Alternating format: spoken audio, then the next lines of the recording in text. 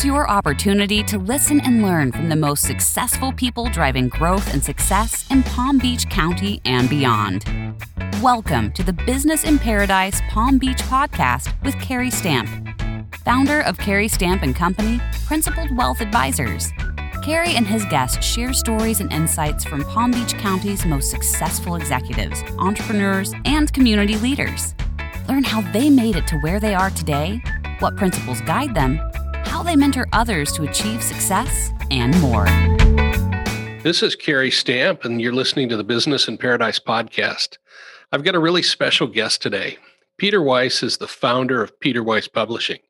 They're a boutique producer of memoir books, and they're based in Palm Beach County. Peter's here to discuss how to go beyond transferring your financial assets onto your heirs by creating an autobiography that will pass on your most precious assets, your family history and family values. Peter Weiss, welcome to the Business in Paradise podcast. Thank you, Carrie. It's a great pleasure to be here. So, Peter, you are here. We're sitting in Palm Beach County. It's absolutely beautiful. And that's why I kind of think of it as paradise. Tell us a little bit about your history and how you personally got to live in Palm Beach County. Well, I'm very blessed, as you are, to live in this gorgeous part of the country. And I'm here at the, let's put it, the persuasion power of a very special person in my life, that being my wife. Ever since we were married, we were living in the Midwest. That's where I had my business at the time. Vacations would bring us here. Family owned a resort condo, and we would come whenever we had the opportunity, particularly when our children were young. And it was always a very dreadful experience to return back home, particularly in the winter months, as I've heard you talk about in the past, Carrie, as well. So we always promised ourselves, if the opportunity ever arose, this is where we would choose to live. Finally, the time came when my dear wife, Alla, had enough. And she said, we're moving. The time has come. Circumstances in our lives, she's a primary care physician. She had an opportunity in her career. I likewise had an opportunity in my career to get away from the community we were in and relocate. And she said, I'm going. I knew she meant business.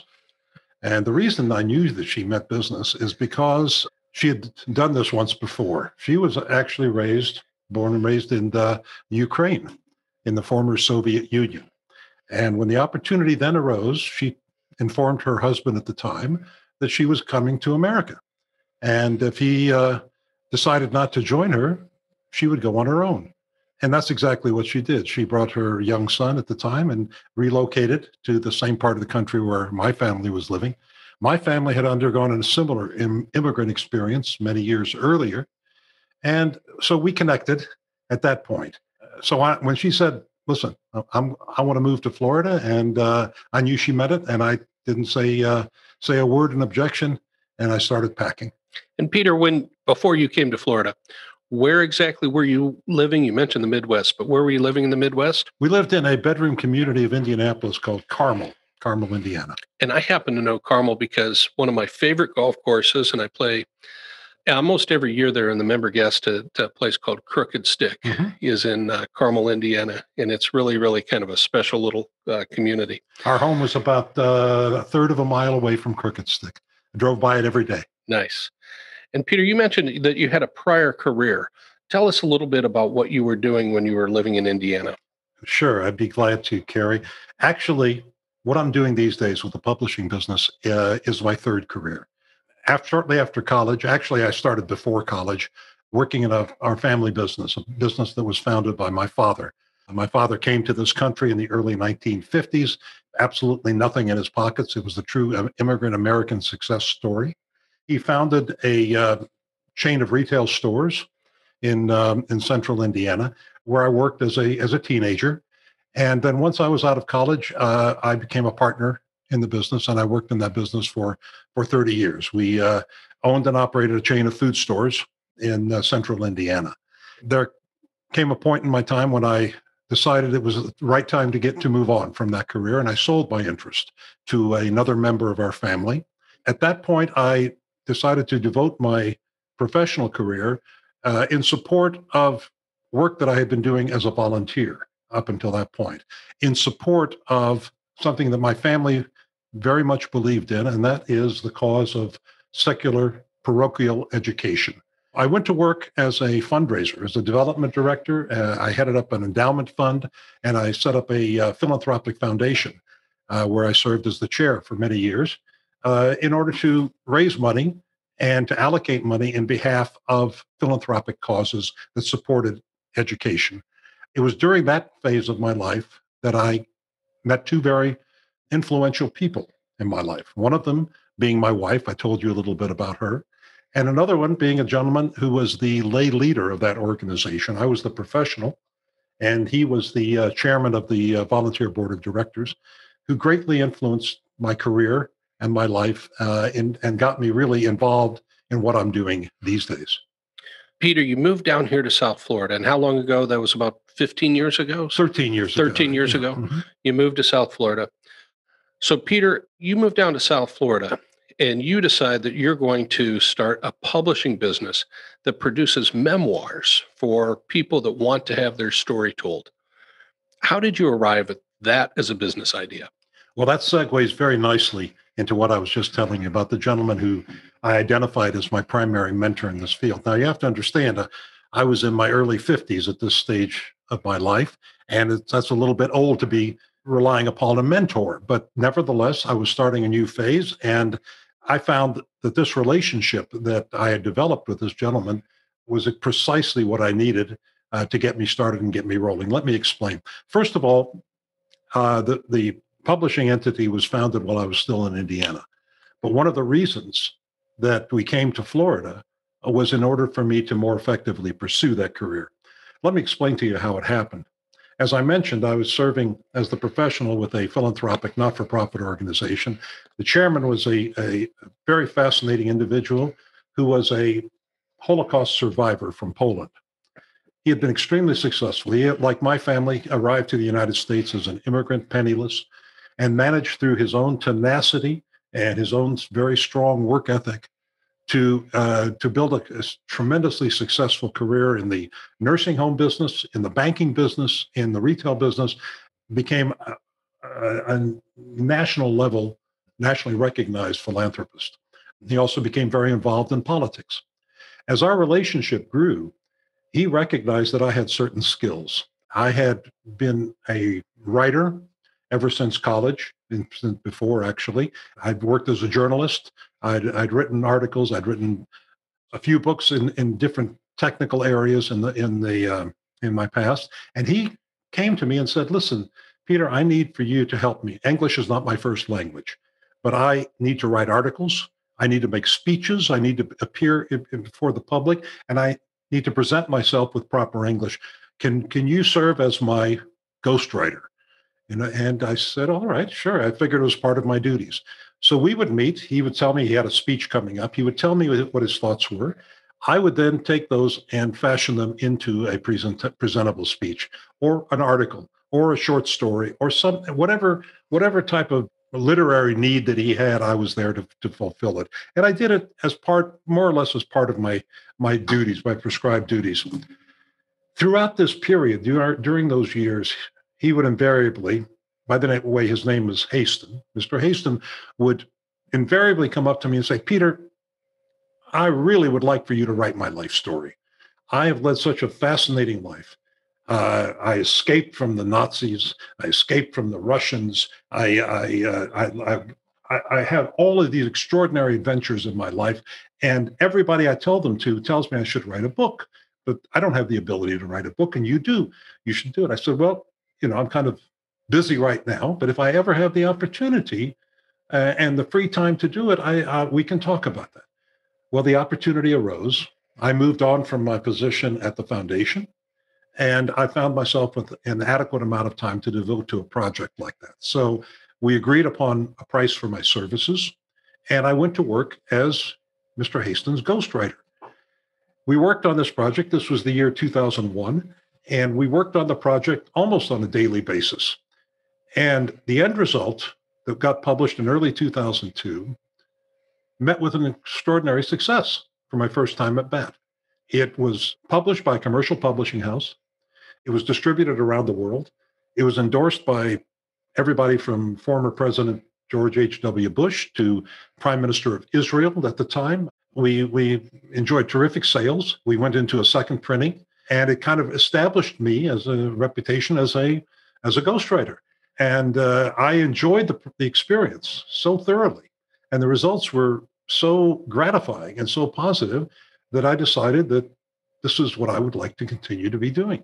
Now, how did that lead me to Florida? Might be the next question. If I'm not preempting you by saying that. Sure. How did that lead you to Florida, Peter?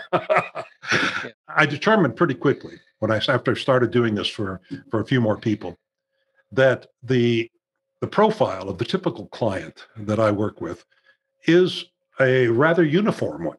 And that profile is an individual, self-made, somebody that has achieved success and is at a point in their lives where they have more or less satisfied their material needs. They've taken care of the welfare of their families, and they want to have something that will endure, something that will outlive them, basically some type of legacy, a literary legacy. And it didn't take too long to figure out that the highest density of that particular demographic is in South Florida. That wouldn't surprise me. There's so many business people that have retired to South Florida that probably would like to have their story told. And that's part of the reason why we do this podcast, is so that business owners that have established wonderful businesses, primarily here in Paradise, can tell a little bit about what their background is and what their story. If you weren't a celebrity, if you were just kind of a business guy that built something, maybe you had some charitable causes and inclinations, why would anybody be interested in reading what you wanted to write or have you write about their life story? Well, that's an excellent question, Kerry, and it's one that I encounter frequently. I do public speaking on this subject. I talk to men's groups, Rotary groups, book clubs, church and synagogue groups on the subject of why you should record your life story, whether you're a business person or not. The benefits are so enormous that it's something that should be considered by everyone. But the question I encounter is that one. I get, well, I'm not a famous person. I'm not a celebrity. Who's going to be interested in reading my book? And the way I respond to that is by asking them a question. Jewish people often respond to a question with another question. And so this is what the question that I pose. And the question is this: if I were to somehow magically produce a book written, let's say 100 years ago, by your own grandmother, one of your own grandmothers, in her own words, describing her life, would you be interested in reading that book? Would that be something that would interest you? And the answer, of course, invariably is yes, of course.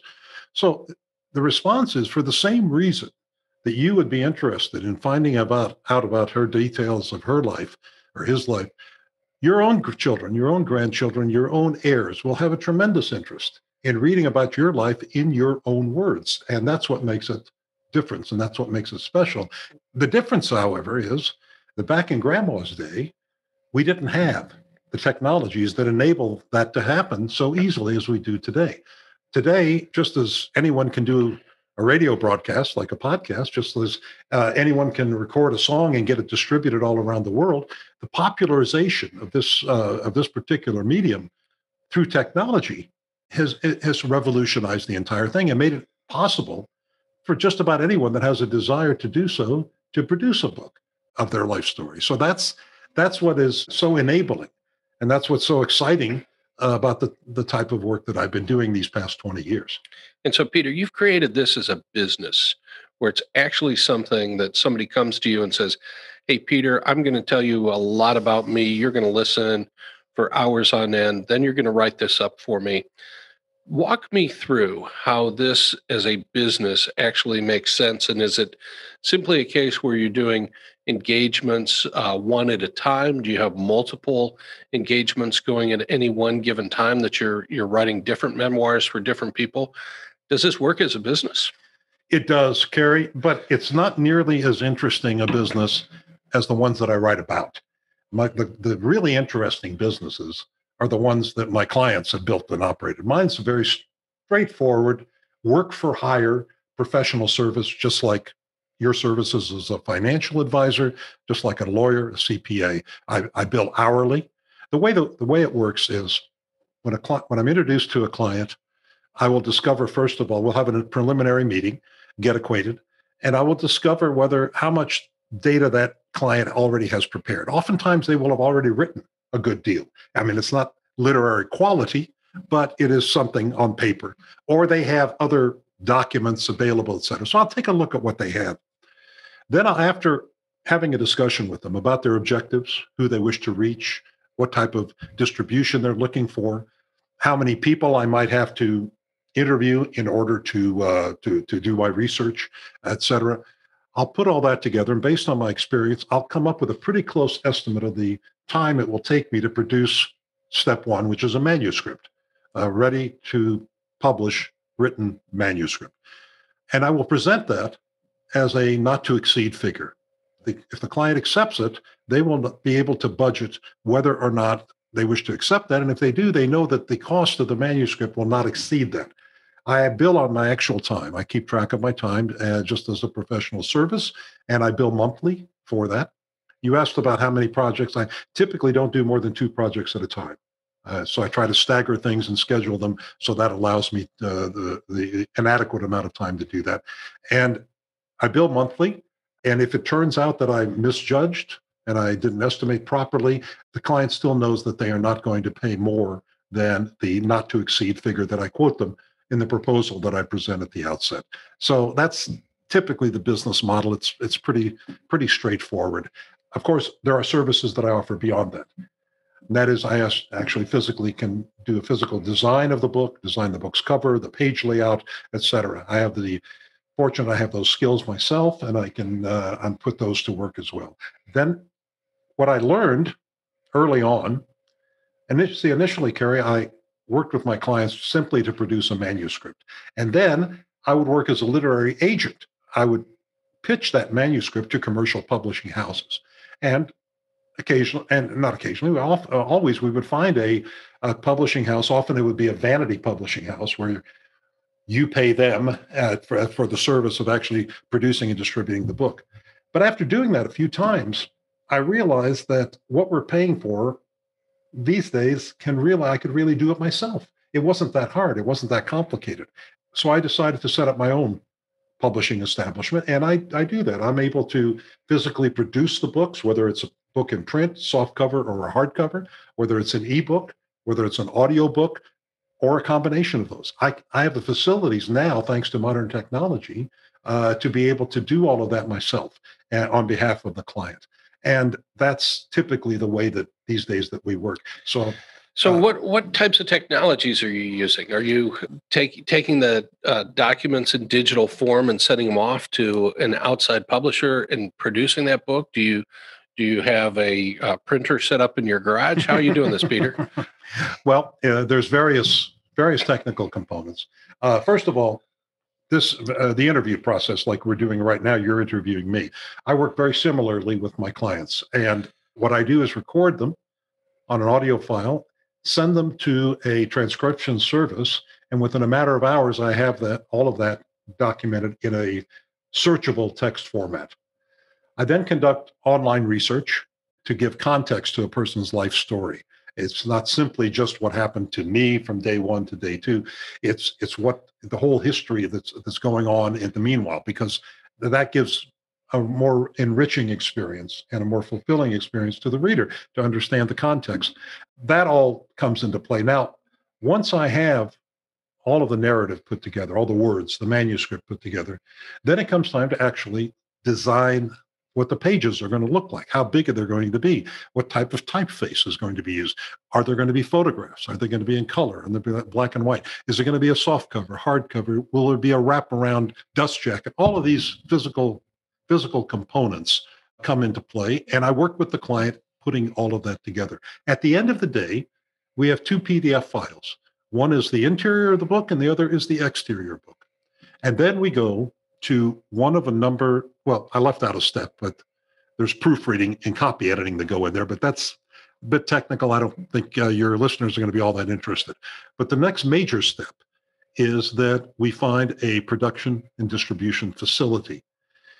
And these are abundant on the line. I've worked with over a dozen of them, and they go, some get better sometimes, and some others get better other times. These are what are called POD providers, print on demand.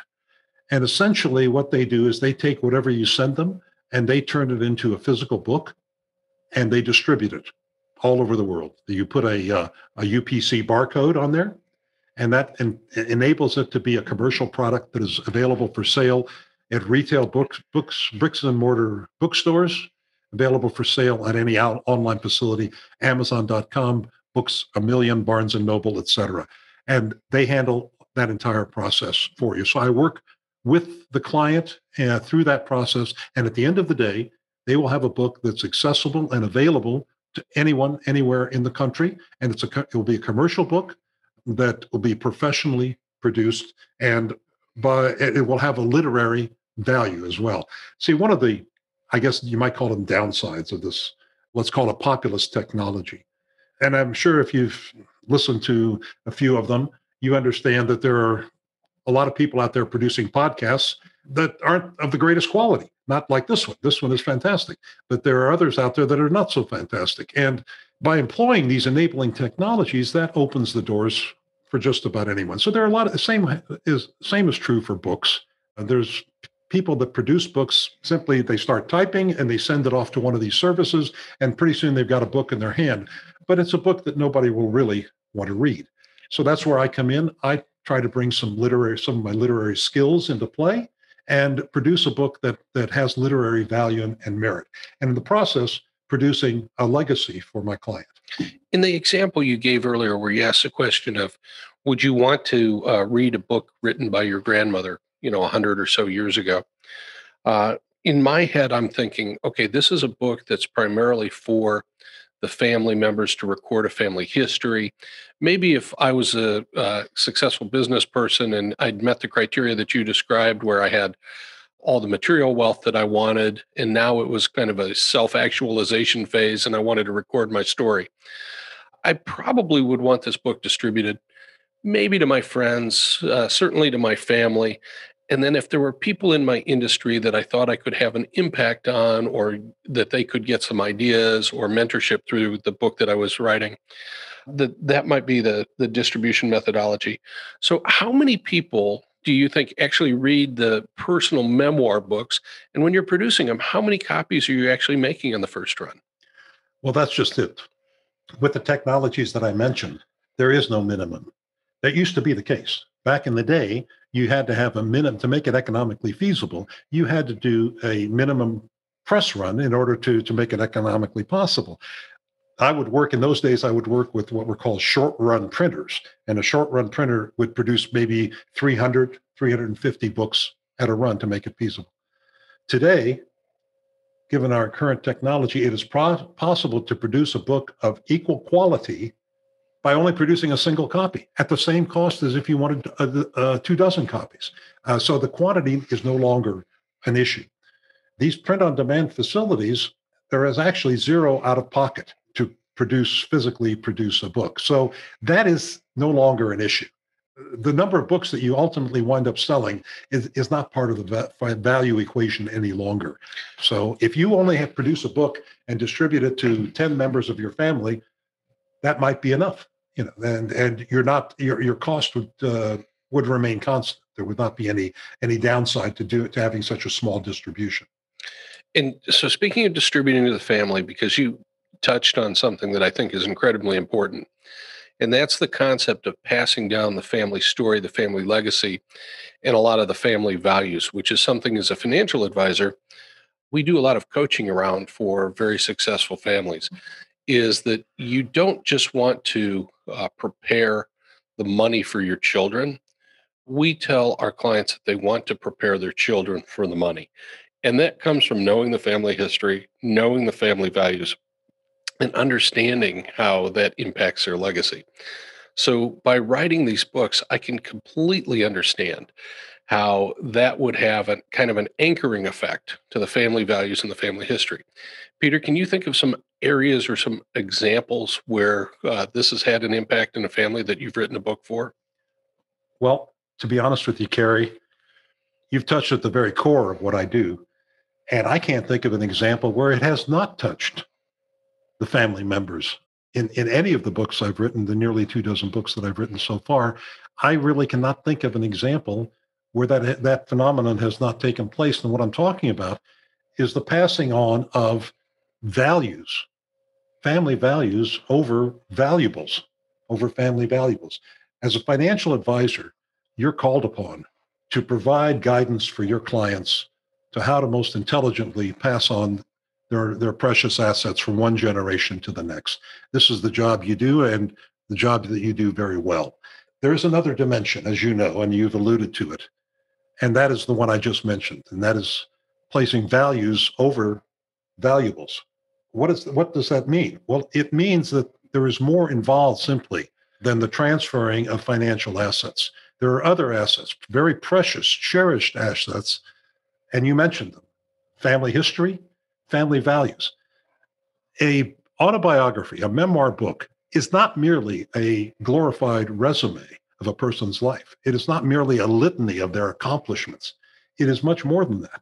It is, in fact, a literary legacy of what that person, who that person was, who that person is, and who that person was.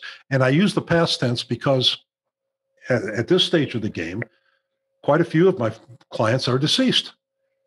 And I'm still in touch, however, with family members. And the message that I hear from them, loud and clear, over and over and over again, is we are so glad that Dad decided to write this memoir.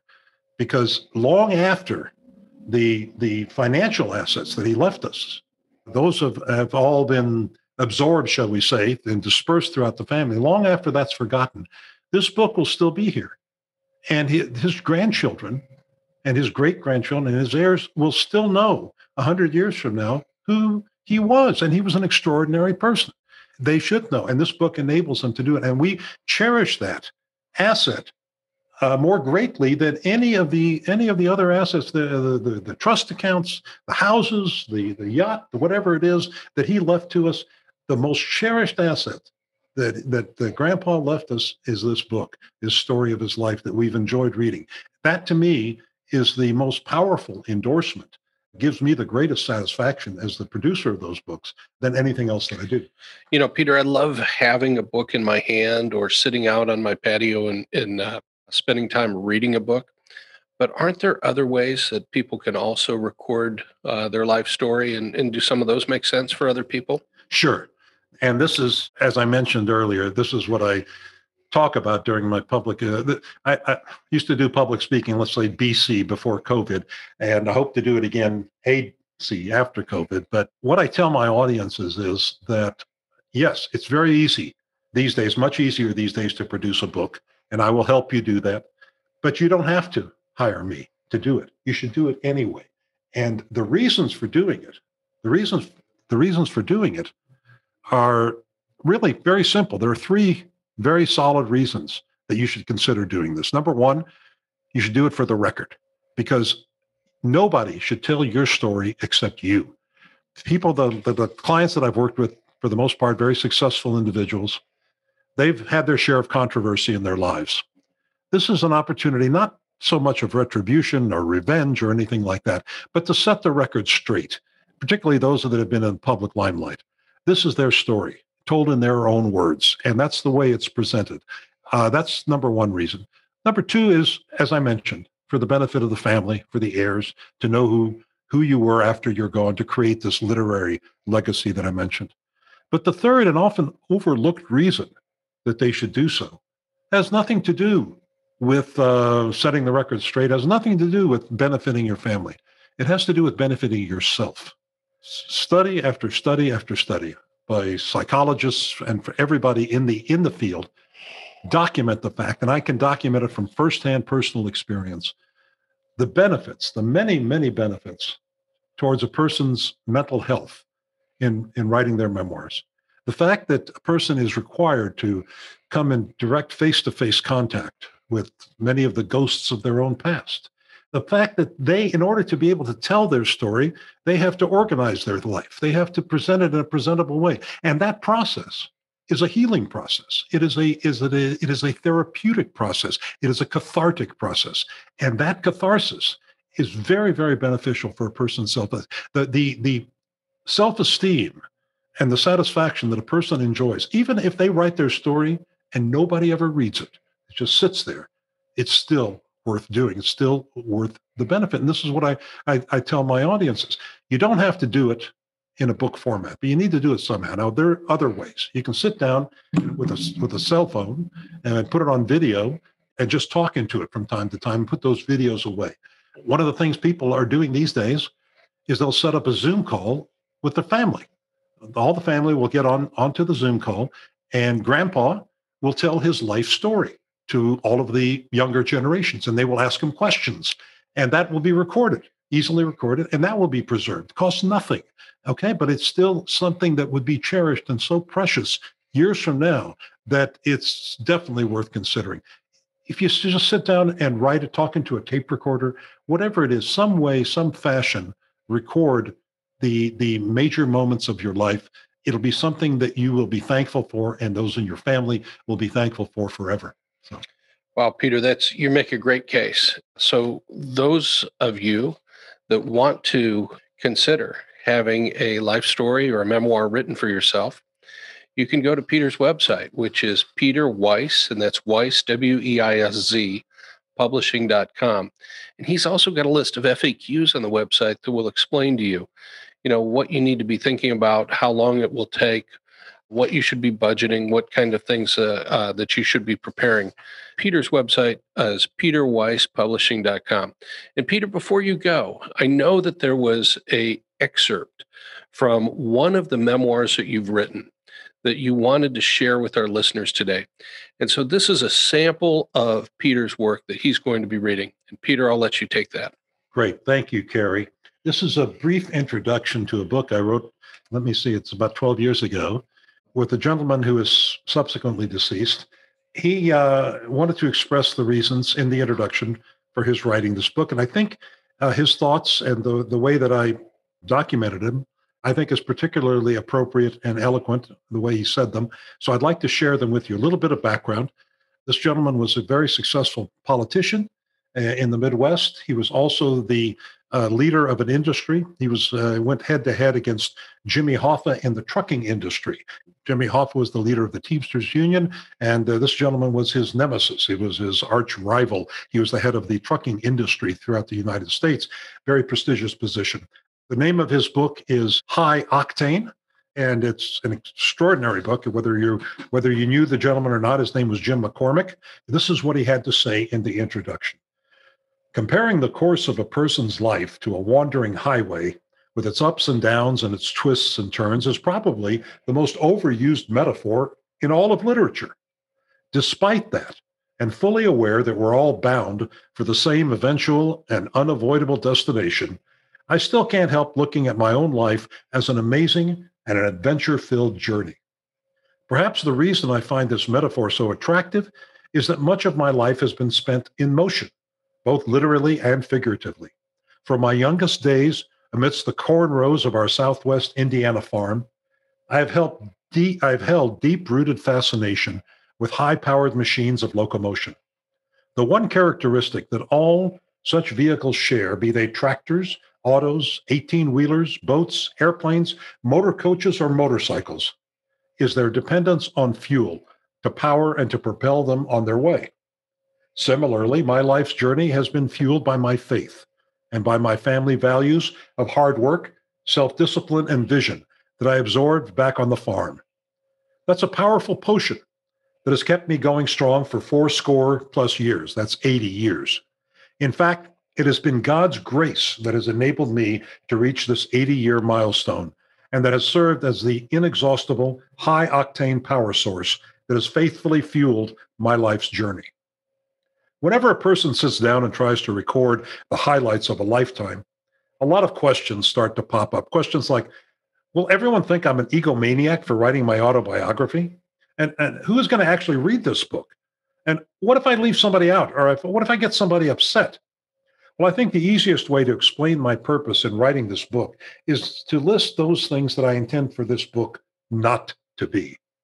First of all, I am not seeking to trumpet a self-congratulatory litany of my life's accomplishments.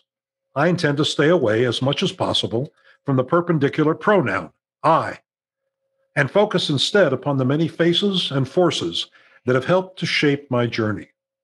This desire does not spring from false humility. Rather, I find those books that follow the format of, and then I did this, and then I did that, unbearably boring. And I truly want this book to be a pleasant, meaningful, and enjoyable ride for the reader. I am also not trying to produce a bestseller that might get turned into a major motion picture, although episodes in my life could rightly be viewed as thrilling and action-packed.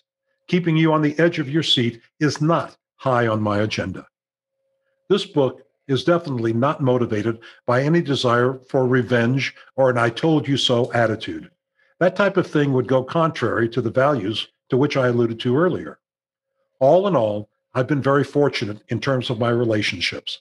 I have friends today with whom I first became acquainted back in grade school, and I'm on good terms with all my former business associates and family members. The people closest to me have urged me for years to document what they always refer to as such an interesting life. Providing a response to all this urging, although definitely a factor, is not the primary mission of this book either. I believe it to be important to view one's life in a context outside of one's own personal experience. The journey is not the destination. For each of us to feel fulfilled, we must be convinced that our life's odyssey has a valid meaning. I've always tried to stick to some solid advice, often offered by my father. Quote, try to go through this old world and leave it in a bit better shape than when you found it. Now, don't get me wrong. I didn't write this book to reveal the meaning of life or to espouse any personal ideologies. I'll leave that job to the philosophers and the pundits. Likewise, this book should not be regarded as a roadmap. If somebody reads this and decides to take a page or two of guidance from my experiences, well, that's good and fine with me. But if you are expecting a point-by-point prescription for how to achieve success in business or in life, I'm afraid you've picked up the wrong book. The self-help section of any bookstore is loaded with volumes that promise that sort of thing. Nothing would please me more than if some young people, after having read this book and finding themselves at a crossroads in life, should use what they've learned from my life's lessons to help them in making decisions about which road to follow, to leave the world a bit better than they found it. When faced with choosing from 80 years of life's episodes and experiences, determinations need to be made about which stories to cover in this book and which ones to omit. In contemplating those decisions, I've tried to keep that young person at the crossroads in my thoughts. I've asked myself, will this story help to propel him or her down the right road? Or is it not really all that relevant? It is my wish that adhering to this guideline has served to imbue my narrative with something of a higher purpose. I'm hopeful that my personal testimony will help the next generation get a sense of who they are and where they fit into the larger picture.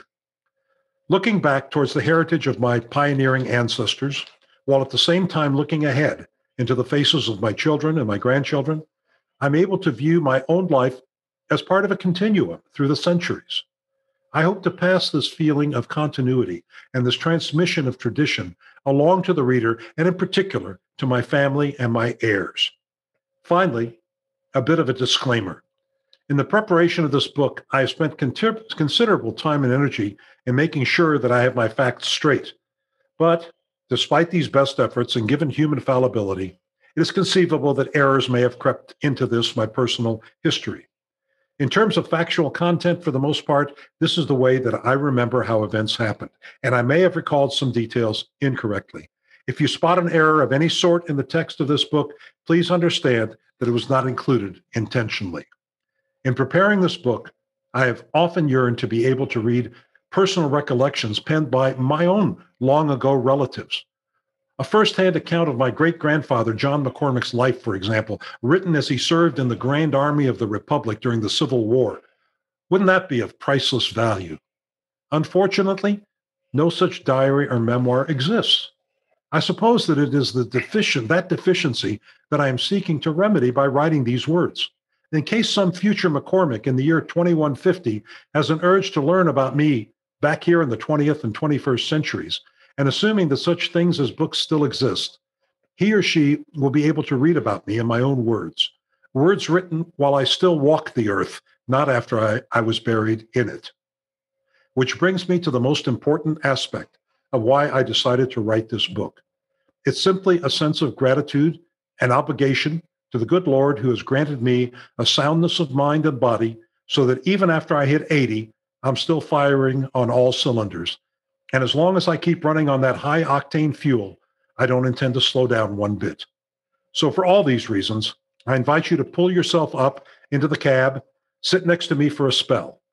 As the miles and the memories flash by, I'll try to keep you interested and entertained as I share some true stories about the roadblocks, the detours, the summits, the valleys of my long and occasionally profitable journey. Sit back and buckle up. I promise you, the ride of a lifetime. Wow, Peter, that's great. That was High Octane by Jim McCormick and Peter Weiss. And I can see why Mr. McCormick must have done very well in life. He obviously had an amazing story and sounded like he was a great salesperson. And I'm sure not all those words were his, but it was a great, great excerpt and introduction. Huh. You've been listening to the Business in Paradise podcast. Our guest here is Peter Weiss, and he's got one more comment that he wants to throw back to our listeners. Well, that is simply that you're absolutely right about Jim McCormick. He liked to call me his collaborative writer rather than his ghostwriter, which I think is a more impressive term. So you're absolutely right. And the comment I wanted to make is that Jim passed away 2 years ago. These very words that I just read to your readers were recited at his funeral as his eulogy. So that's what we're talking about when we're talking about a legacy. Thanks again, Kerry. I enjoyed this tremendously. Absolutely. This has been the Business in Paradise podcast, and our special guest, Peter Weiss, is the founder of Peter Weiss Publishing. We've been talking about things today that are way more important than money: legacy, values, and the full out benefit of having a great and wonderful family that knows your story. I'm Kerry Stamp, and you're listening to Business in Paradise. Thank you for listening to the Business in Paradise Palm Beach podcast with Kerry Stamp, founder of Kerry Stamp & Company, Principal Wealth Advisors. Click the subscribe button below to be notified when new episodes become available. The information covered and posted represents the views and opinions of the guests and does not necessarily represent the views or opinions of the Commonwealth Financial Network. The content has been made available for informational and educational purposes only. The content is not intended to be a substitute for professional investing advice. Always seek the advice of your financial advisor or other qualified financial service provider with any questions you may have regarding your investment planning. Kerry Stamp & Company is located at 110 Bridge Road, Tequesta, Florida, 33469. Securities and advisory services offered through Commonwealth Financial Network member FINRA SIPC, a registered investment advisor.